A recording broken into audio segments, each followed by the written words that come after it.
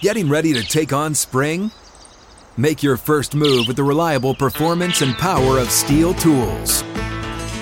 From hedge trimmers and mowers to string trimmers and more, right now you can save $20 on the Steel MS-162 or MS-170 chainsaw.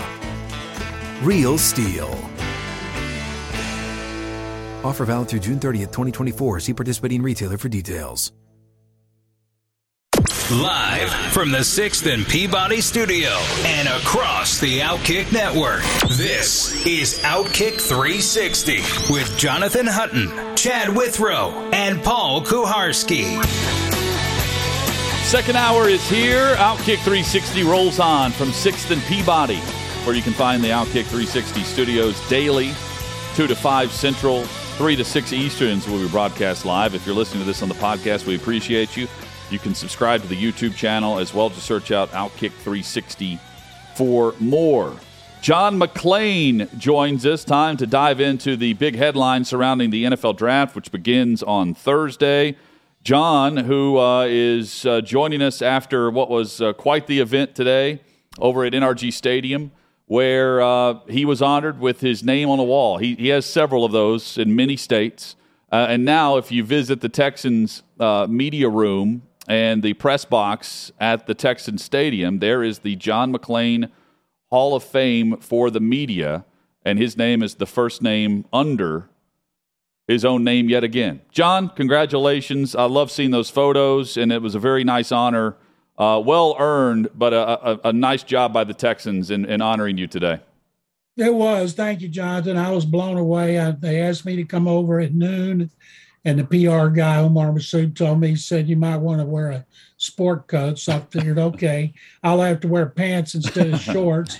So when I got over there, I walked in, there was so many members of the media and still photographers and TV people started shooting me. And I'm like, okay, nobody would tell me what was going on. And so when I went in, they waited till everybody was there, and they unveiled the Media Wall of Fame just out as you come off the elevator, start to walk in the press box, and called it the John McClain Media Wall of Fame, named after me. And, of course, I'm the first name on there, and I'll be the first of many more who are very well deserving. But it was a very class move, caught me totally off guard. The McNair family, I appreciate so much, and others in the organization that had something to do with it. And it's just pretty cool to think all my friends, like when you guys come here for a Titans-Texans game and you walk in there, there's going to be my name right there. I'm glad they did not put my picture up there. Well, John, congratulations again. Let's dive in head first with the headlines. And news, rumors, there's tons of it out there 2 days before the NFL Draft. Who do you believe the Jacksonville Jaguars are selecting number 1 overall today?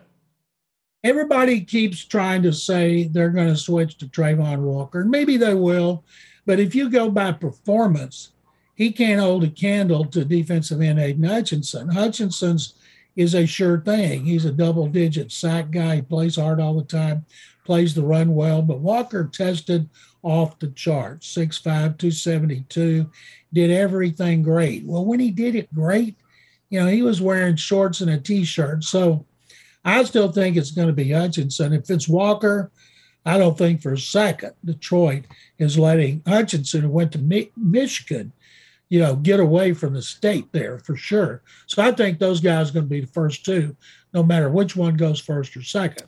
Do you think for the Jags it's a matter of kind of the safe pick with the college production versus a guy they potentially see as having a higher ceiling, despite the fact higher ceiling with maybe bigger athletic traits, who didn't necessarily produce in college to the level of those things based on what he was asked to do and hitting his potential?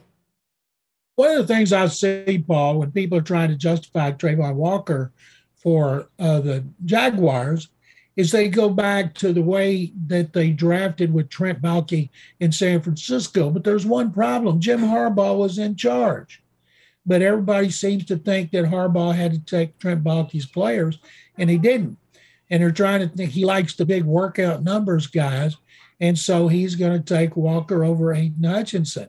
And I maybe he will. They are the Jaguars.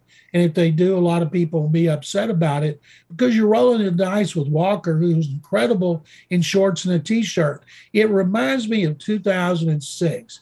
And you and I were at the Combine. And all of a sudden, at the end, we hear about this guy named Mario Williams from North Carolina State, 6'6", 290, who looked great in shorts and a T-shirt, was tremendous in every drill. It's kind of the way it was with J.J. Watt in 2011, but he was 11th overall pick, where Mario Williams ended up going first overall to the Texans and became a double-digit sack guy for most of the seasons. He was healthy before he left for Buffalo, but that's exactly what it reminds me of. I did a column last year before the Combine comparing Mario Williams and J.J. Watt and how the Combine was their coming out party.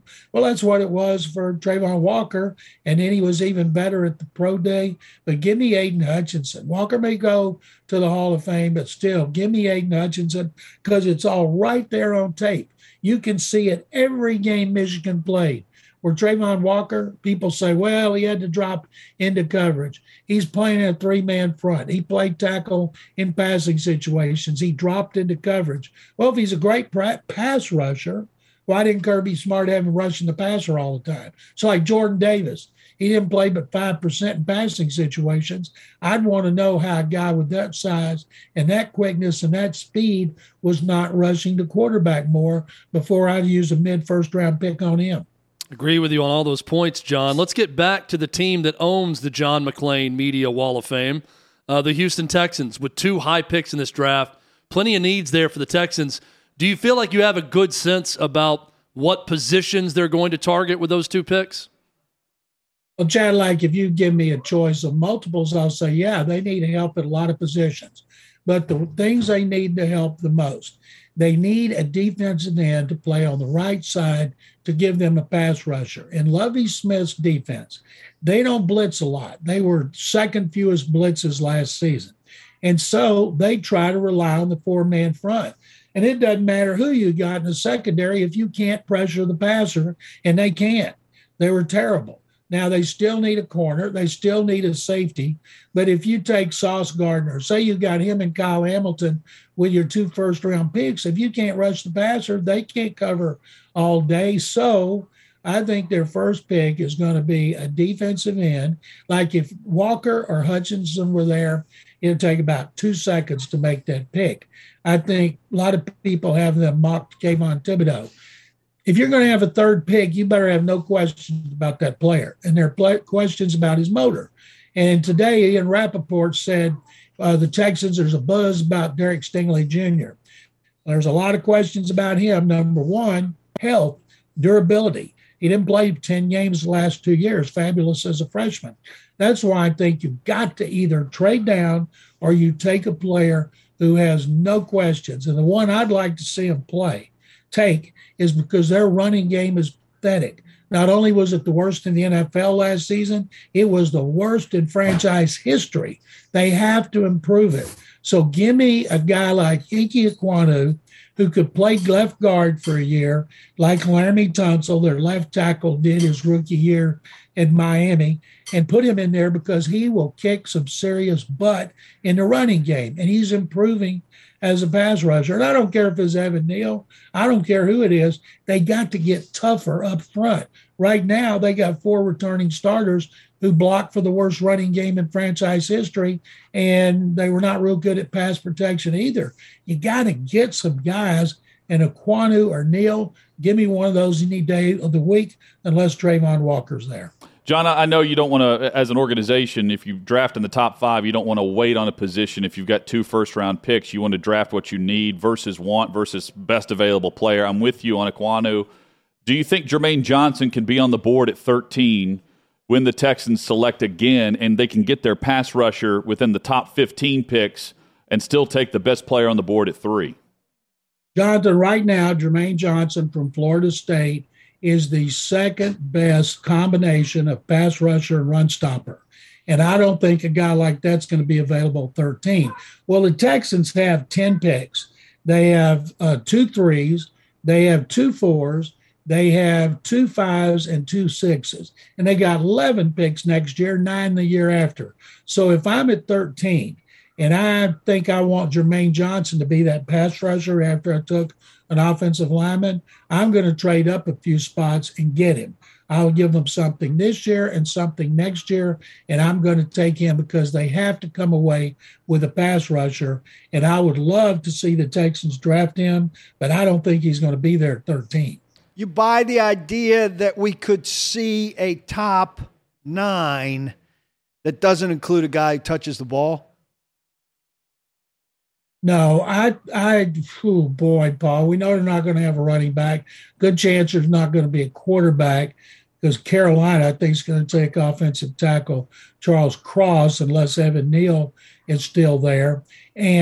But the receivers, the only truly great receiver is coming off an ACL, and that's Jameson Williams. You guys saw him a lot. That's a guy I would love to see the Texans trade up for and get him and give him a quarter of the season, half the season. I don't care. All I know is Davis Mills going into his second season with the Texans. They want to help him. And the best way to do it, improve the running game and give him a receiver like Williams, who had 4 touchdowns of 70 or more yards, averaged 19.9 yards a catch, and had 15 touchdowns before he blew out his ACL. But I think he over Garrett Wilson is going to be, those 2 guys will pick, but I don't think either one of them is going to the top 9. And now that you brought it up, Paul, when's the last time that will have happened, if indeed it happens Thursday? Yeah, I'm not sure, but we're all going to be looking it up. Well, and going with that, John, what you're just saying, you don't think there's going to be a quarterback in that top 9 selected. So who is the top quarterback taken in this draft? Who do you like the most? And where do you see that quarterback slotted in the first round of this draft? Because we know someone's going to take quarterback in the first round. Chad, I don't think that Malik Willis will go to a team that needs a quarterback now. He's got to sit out a year. People talk about him going to Carolina. Well, if they set him for a year, then he's going to be starting for the next coach. It won't be Matt Rule. Kenny Pickett, 49 starts. Desmond Ridder, 48 starts. I think Kenny Pickett's going to be the first because he has the most on tape. He's a solid quarterback prospect, not a great one. Next year is going to be great ones. Last year was great ones. If you need one now, you might be better off to just go ahead and take your lumps and try to get one next season. I think Pickett's going to be first, and I think Malik Willis will be second, and Willis will go farther down to a team that is willing to let him watch and learn for most of his rookie year like Patrick Mahomes did. Someone's going to get over-aggressive. That happens every year. Oh, yeah. And we will see. I don't know which team it is, John. I think a team moves up, trades up into that top 10 to get a quarterback. I don't know if Pittsburgh buys the idea that Carolina is going QB. I know Kevin Colbert brought up the fact that he was weighing the cost of moving up to 7. That's where the Giants currently select. There's been a report that the Saints can be aggressive on Thursday night too. There have also been years where we expect teams to be very aggressive trade-wise, and we don't see it. I'm curious what the asking price will be. It's always steep to move up in a draft, but in a draft that doesn't include the quote-unquote franchise quarterback, will we see more teams try to move up to gain offensive tackle, pass rush, wide receiver, the top wide receiver, or in this case, the top quarterback on the board? And will the price be as steep as it is every single year as you look up at the trade negotiations and what was actually what the transition was like for a team to move up into the top 10 versus where they currently select, which in Pittsburgh's case is closer to 20. Those are great points, Jonathan. I do not see Kevin Colbert in his last draft, and Mike Tomlin has a lot of input, going all the way up for a quarterback that is a mediocre quarterback prospect, and you're showing desperation. The Steelers have never showed desperation. They're always just good enough not to get one. They got Ben Roethlisberger because he plummeted to them, and they took him because they had him rated higher than the pick where they made it. They had touchdown Tommy Maddox as their starting quarterback at that point. And when Ben started as a rookie, I don't think he lost a game in regular season. And but I just don't see it. Now, all it takes is one general manager and one coach to fall in love with somebody, beauty in the eye of the beholder. But, man, it just doesn't seem like there's a prospect worthy of trading a lot to move up that high. John McClain with us. You can follow him on Twitter at McClain_on_NFL. We're talking NFL headlines, and when we come back, we will dive into the wide receiver position. The top guy is up for debate because Jameson Williams is hurt, recovering from the ACL that he suffered in the national championship game.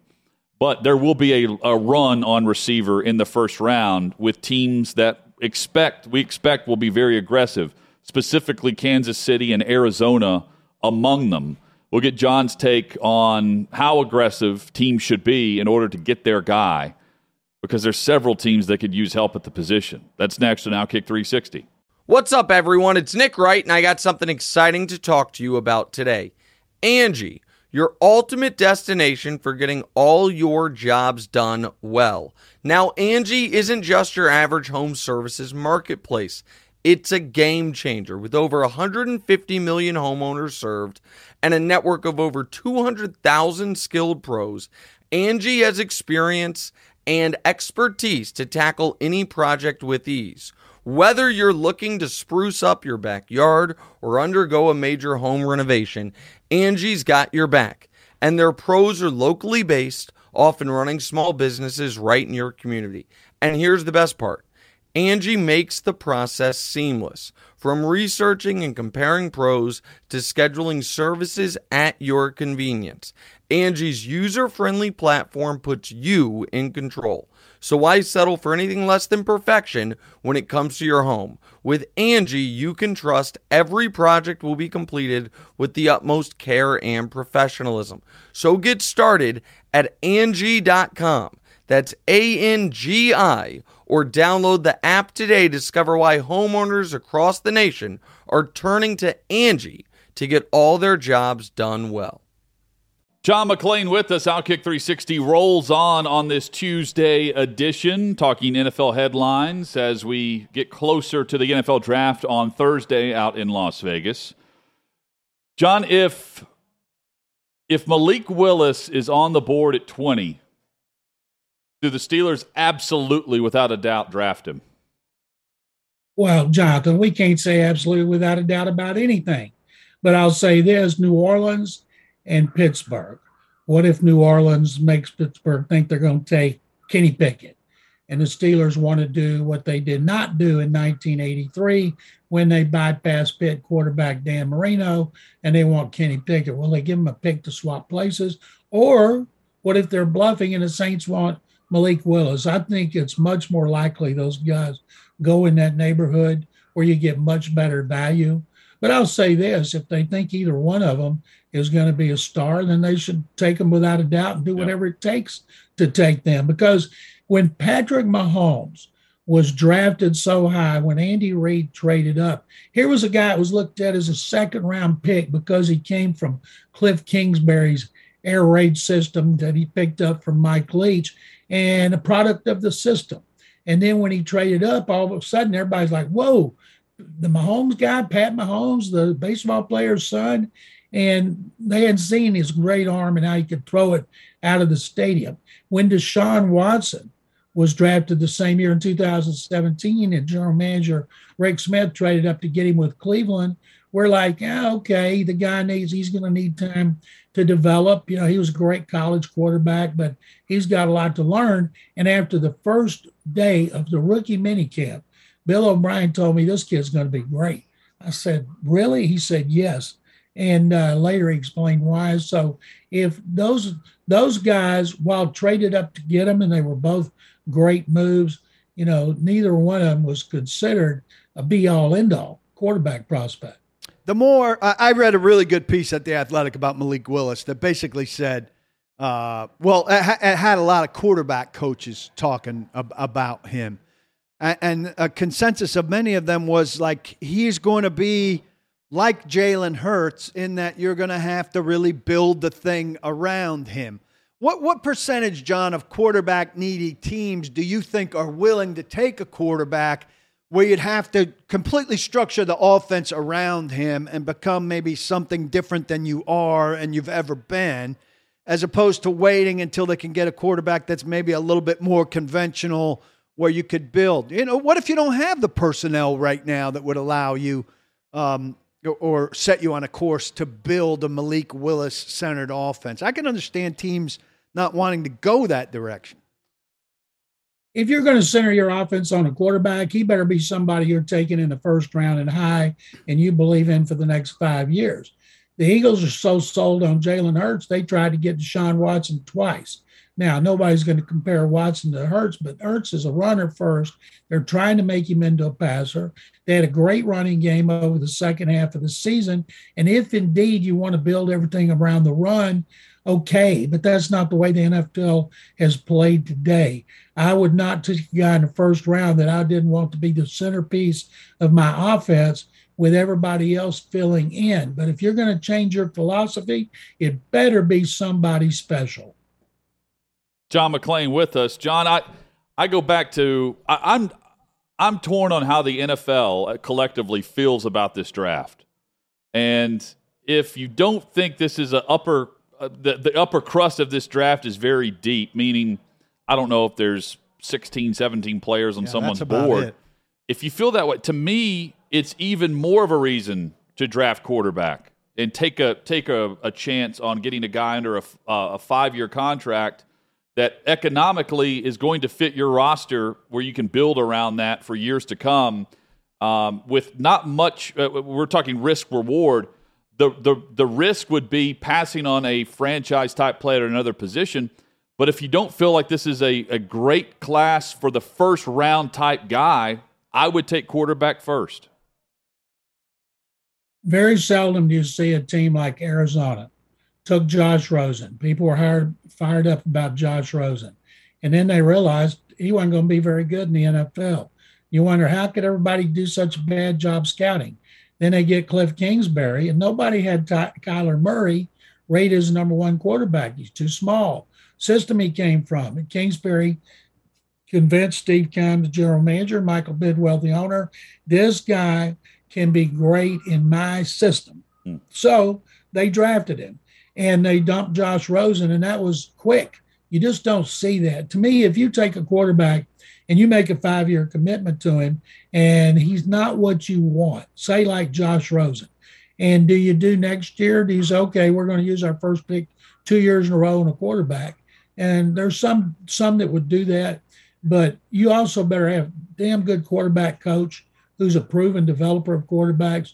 You better have an understanding owner who has patience, because so often today they do not. And you look at some of these quarterbacks who bounce around. Look at Baker Mayfield. How many head coaches he's had?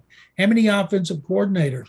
How many quarterback coaches as opposed to one?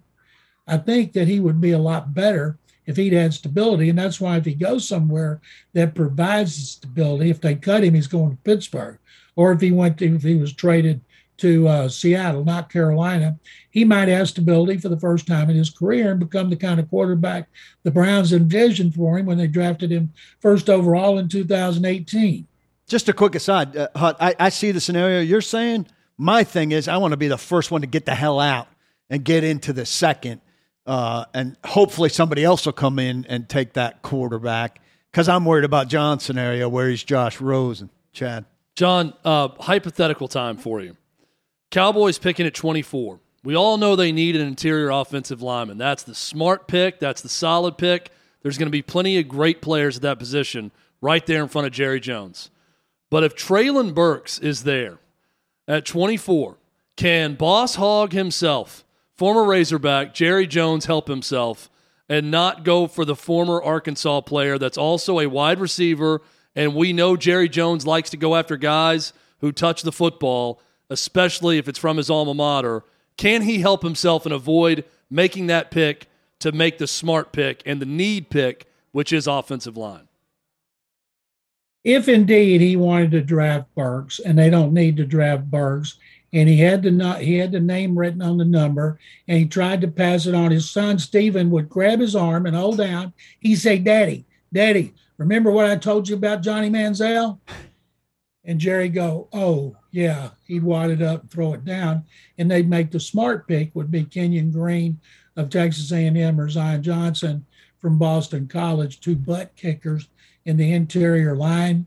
You know, Jerry said he wants to be contrarian. Drafting Burks wouldn't be a contrarian because he's a first-round pick, but that's not what they need. And I bet if you ask Dak Prescott, he would say, as much as I love receivers, we got to have better blocking. We got to get tougher up front, more physical, because we got to fix our running game.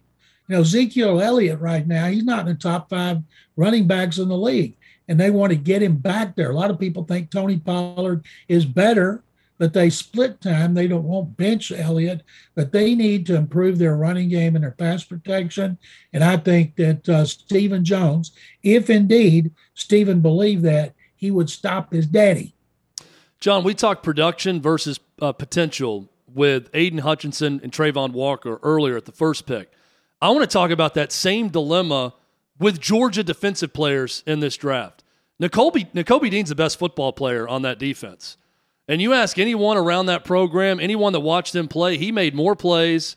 He knew the defense better. He was the smartest guy on the field, and he is a great athlete. And I see him in the second round in a number of mock drafts. I don't get it. Do you think that he sneaks into the back half of that first round? And what do you think about that when you look at the production of Dean versus Davis and Walker on that Georgia defense? Walker and Davis are going based on their numbers in shorts and T-shirts. I hate to keep coming back to that, but that's a fact. Jordan Davis didn't rush the passer, but 5% of the time. Why was that? 6'6", 240 run, ran a 4.78 or whatever it was, and everybody's talking about, man, this guy's going to be a beast in the middle. Well, he will be against the run. But Dean was the captain. He was the smartest player. People look at him, he's undersized, but there's some good undersized linebackers who aren't 6 foot, 230, and he makes up for it with his effort, his intelligence, his instincts. After Devin Lloyd, I think he will definitely go in the first round. And I think anybody says it's the second, I'd be shocked. That he's going in the second, I'd be shocked. Is Deebo Samuel on the 49ers on Monday morning?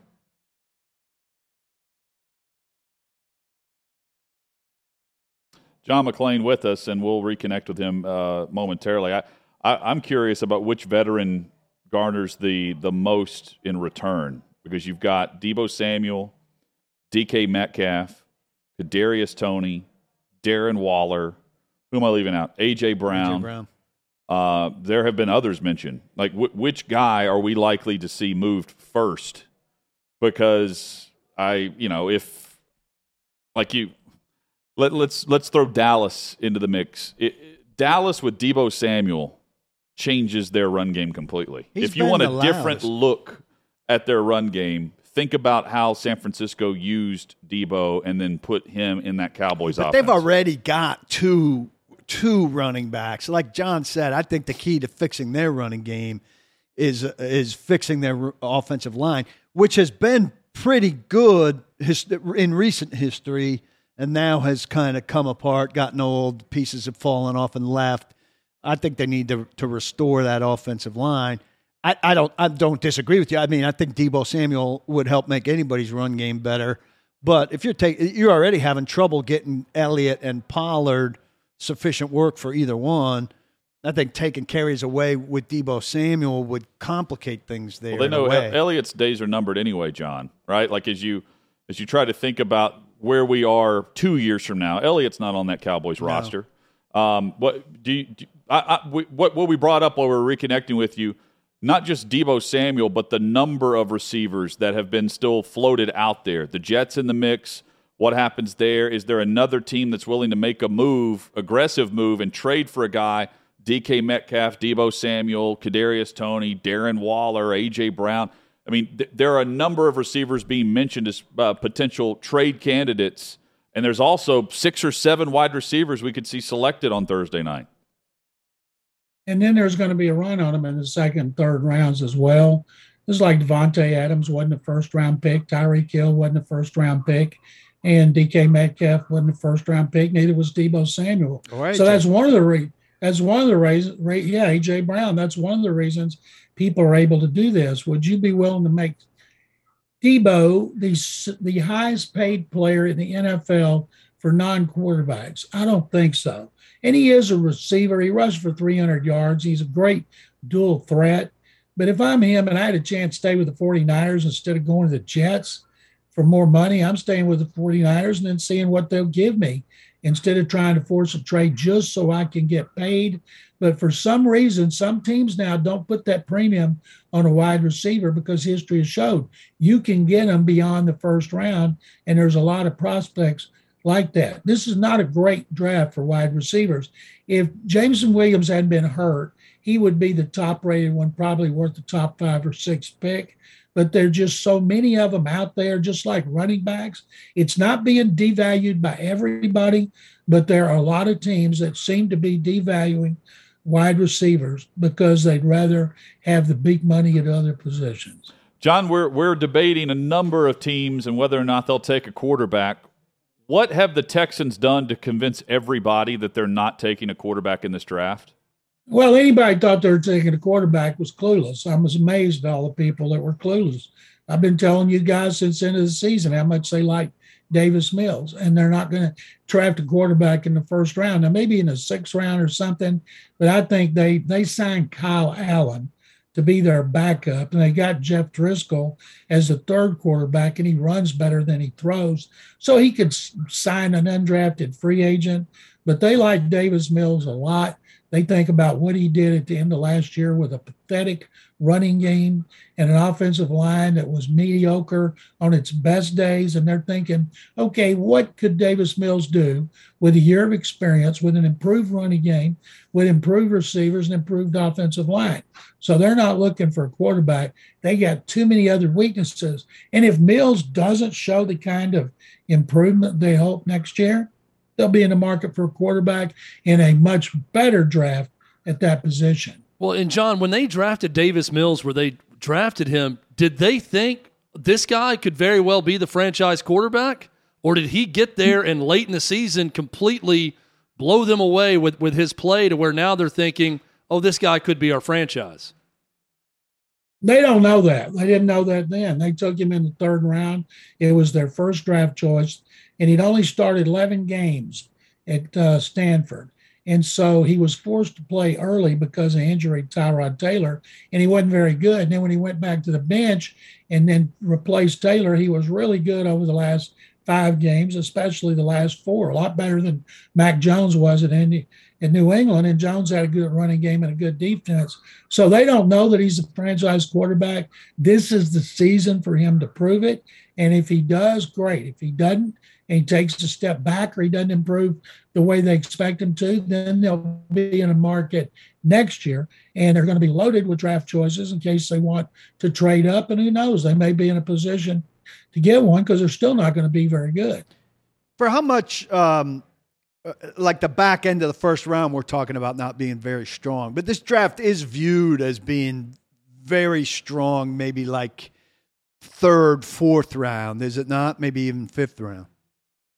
There's a lot of players at offensive line, wide receiver, cornerback, and edge rushers that you're going to be able to get some really good prospects in the 3rd and 4th round.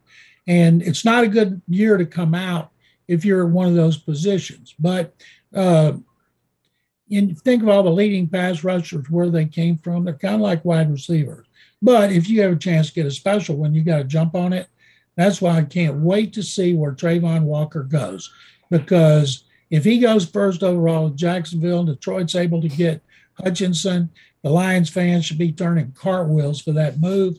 Then a lot of mock drafts have the Texans taking Kayvon Thibodeau 3rd overall, and maybe they will, and maybe he'll go to the Hall of Fame, but he's one of those guys you got questions about his effort. And if you got questions about his effort, I wouldn't use 3rd overall pick on him. John, I know that there's some shine off this draft because of the lack of top-level quarterbacks in the first round. One of the things I haven't heard hyped up about this draft is the fact that it's in Vegas. I remember early on when they went on location, we'd be talking about, hey, what's the visual going to be like in this park where they're set up? Where else could they go in the city? We all remember the draft here on Broadway in downtown Nashville, I'm just not seeing a lot of excitement or thought around, boy, I wonder what the NFL draft's going to look like in Vegas. Have we lost some of the luster around the traveling roadshow of the NFL draft? First of all, I think the draft in Nashville, because of the crowd and the way it did it on Broadway, and you could see people up on the rooftops and everything, I thought that still just blew me away more than any other draft. What I'm interested in Las Vegas, you got Las Vegas Boulevard that's bumper to bumper 24/7, and they're going to shut it down outside the Bellagio. And they've got a stage in the pond in front of the Bellagio.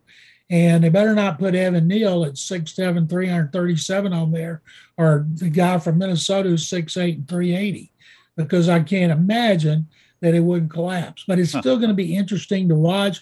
But there's not a big buzz about Vegas, and maybe it's because they got the Raiders. Maybe it's because they got hockey. They're looking for a spot to build the A's a baseball stadium. So it's just, to me, it's kind of lost a little of its luster. Maybe I would feel differently if I were there. I know this: the crowds. If you have a problem with crowds and being crushed, don't go to Las Vegas. I think too, Chad, it's because it's rescheduled. So we had that initial buzz, and this is kind of second wave buzz. John, there was a good story. I think David Newton wrote it at ESPN about the Panthers scouting Cam Newton. And they had a scout that followed him basically for the entire scouting period, but like a spy. I'm wondering if you have a story from Oilers history. I don't know if it was McNair or who, but a high pick that they valued, that they felt they needed to keep an eye on to that degree, or somebody at a certain stage of the recruitment process, so to speak, that they really felt the need to dig in on that level. I've seen them send a lot of security guys to go to cities and check a guy out. But along those lines, the one that jumped out to me in 1983, the Oilers had at quarterback Archie Manning, Oliver Luck, and Gifford Nielsen, who was a better sportscaster than he was a quarterback. And general manager at that time, Lad Herzig, he had the hots for Warren Moon, who was playing his last year for Edmonton in the CFL. So he talked to his agent, Lee Steinberg, because Warren was going to be the first really big free agent. And he said his personnel director, Mike Olivac, who later replaced him as general manager, and Mike followed Warren Moon around Canada that season. And Mike, whose reason they drafted so well, Munchak, Matthews, Childress, Steinkuhler, Jeffries, all in consecutive drafts, and signed Moon, was because of his scouting. So Mike got to spend a lot of time in Canada. The problem was there was no frequent flyer miles and no Marriott points. John McClain with us every Tuesday. John, thank you as always. Enjoy the draft from your seat, just like we'll be doing, and we'll recap it with you next week. Hey, Jonathan, Paul, and Chad Lack, thank you. I'll be coming from NRG Stadium, where I will not have to write on deadline for the first time in 40-something years. Thank you. Enjoy that. Yeah, John McClain. Follow him on Twitter at McClain_on_NFL. What's the worst place to be stuck upside down, needing firefighter assistance? Story. We have the details for you next on Outkick 360. When you need mealtime inspiration, it's worth shopping Kroger, where you'll find over 30,000 mouth-watering choices that excite your inner foodie. And no matter what tasty choice you make, you'll enjoy our everyday low prices, plus extra ways to save, like digital coupons worth over $600 each week. You can also save up to $1 off per gallon at the pump with fuel points. More savings and more inspiring flavors make shopping Kroger worth it every time. Kroger, fresh for everyone. Fuel restrictions apply.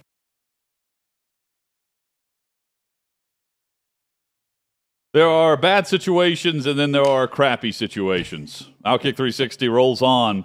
That's what one woman found out.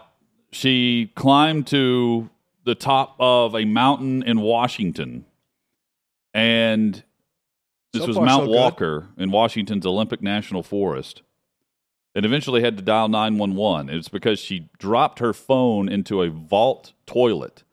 This is not like a porta-john. think if you envision that, you envision them upside down, like stuck in the actual seat. The hole? She dropped her phone in this vault toilet, which is large enough to not be able to climb out of. And whenever she decided she was going to go for her phone, she took some dog leashes and like tied herself off and then like dove in head first or tried to climb down head first. The leashes gave way and she fell into this vault toilet looking for her phone. Luckily for her, she was not able to climb out. But she got the phone. She got the phone, and it did, for somehow they had cell phone reception within this vault.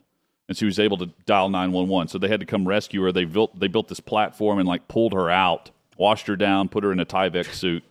But I can't imagine, falling down into this vault toilet head first into, pitch black people's remnants. crap. When is the phone just not worth it? Yeah, then. Well, they said, when my phone slipped in the at Butter between the booth and the wall, there was a time halfway through watching all the effort it took. I said, guys, don't worry about it. I'll go get a new phone. I didn't want to see them just kill themselves anymore to try to dig this phone out. And this phone if I was dropped not the phone in a feces. toilet, I'm just going to go get a new phone and worry about the fallout from that happening after, and not tie myself with dog leashes and try to rappel down like I'm going down a mountain into a toilet, into excrement, and try to fish my phone out. Yeah, I agree. That's beyond the line of where it's not worth it to try to get the phone. Firefighter said, upon arrival, we found the woman as described. That was in the report. They also said that they were not worried about injury because she said she didn't think she had any injuries. They were stunned that she did not have any serious issues with the fumes, with the toxic gases. That was in the report as well. Methane. Yeah. Mr. Methane. Brutal. Did you watch Better Call Saul? I did. Where there's a guy I was immediately that thinking had about to this. submerge himself into a oil puddle or worse. Nacho, yeah. That was nasty. and Him hold his coming breath out for of a there. while underneath oil. Yeah. Inside of an oil tanker. That the methane gas made me think immediately of that with Me too. this real life situation. The world's oldest person has died in Japan at 119 years old. You know who didn't get enough credit out of this story is her replacement as the oldest person in the world. It Now in seems to me France. Guinness didn't have that ready, the information ready to go. Her I replacement. do. It's you? John Louise Clement, 122-year-old woman. No, that was the previous record holder. The new record holder is now Lucille Randon, a 118-year-old French nun. You French, bringing out the French. This woman who just Randon. passed away was Kane Tanaka, born January 2nd, 1903, the same year the Wright brothers flew their first airplane. That's amazing. Crayola sold their first box of crayons. Teddy Roosevelt was the president. And she loved soda and chocolates and lived to be 119 years old. Fizzy She drinks. says it was based on family, sleep, hope, and faith. And to keep her mind sharp, she was really into mathematics and calligraphy. Think if somebody lived that long, like was born today and lived that long, they would not see anything close to the amount of change that woman saw. The Wright brothers to today's technology. Well, we say that. I mean, I just can't imagine they were there'd probably be saying that in 1903. that level of change. That's unbelievable. Japan, chances are it's going to be Japan or France that competes for this forever, because Japan has the most elderly population in the world. More than a quarter of their population is over the age of 65. And it's due to diet, health care, and the fact that many older people there continue to work into their later years. That's what's been identified as why they have such a long life expectancy. But Jean-Louis Clement French was is getting 122 years old, and she died. This was in the early to mid like 1950, 1960. That's the oldest recorded Guinness Book of World Records person on Earth. Pretty 122. soon, you're not even going to ask me to name that. Go ahead. That Please street do. that goes around the. What is that street? The Arc de Triomphe, the Champs Elysees. So When why I got back from my French trip after the Titans played in London, these guys were luring me into saying everything they could think of in Paris. So why is France in the mix? Because they don't work at all? Is it a lack of work that they live The so wine. long? They're all these Wine and chocolate. most of these women that are living so long are nuns. Well, that 122, helps. 118, That helps. Celibacy. 100. You Yeah, think that helps? Yeah. no STDs. Wouldn't help me. Yeah. I think that helps. I think it's also the sleep. We know it's not going to be The key American. was sleep. We're too fat and stressed Well, out. also, Her, by the way, if she got it also married, takes really good genetics. this woman that got married would have just celebrated her 100th wedding anniversary. Oh, dear God.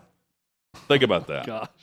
At 119, she was married when she was 19. Most Americans would when jump did her off a husband bridge. die? Do we know? I don't know. What if the husband died at like 38? Yeah, right. He died before World War I. he died right before our 20th wedding anniversary. We were 39, and I'm now. And it was World War 100 I. Yes. Oh God. I was stunned at like just how, and this sounds bad, but she's 119. At her birthday back in January, they had a video of her on YouTube, and just how like with it she was mentally. yeah. Like she like someone presented her with a box of chocolates, and she grabbed the chocolate. And, She's everyone fully was stunned. functional. Yeah. I don't know if she's Impressive. speaking, but she knew what she was doing. Yeah. She wanted a chocolate. God bless her. 119. I just hope to make it to 50. Have to make it to 50. Ma'am, what's your secret? I'd like to ask her that at her birthday. Mathematics and calligraphy. I'm screwed. Not interested. No. Yeah. I'll die at 70. Hard Happy. pass. Headlines next on Outkick 360 across the Outkick Network.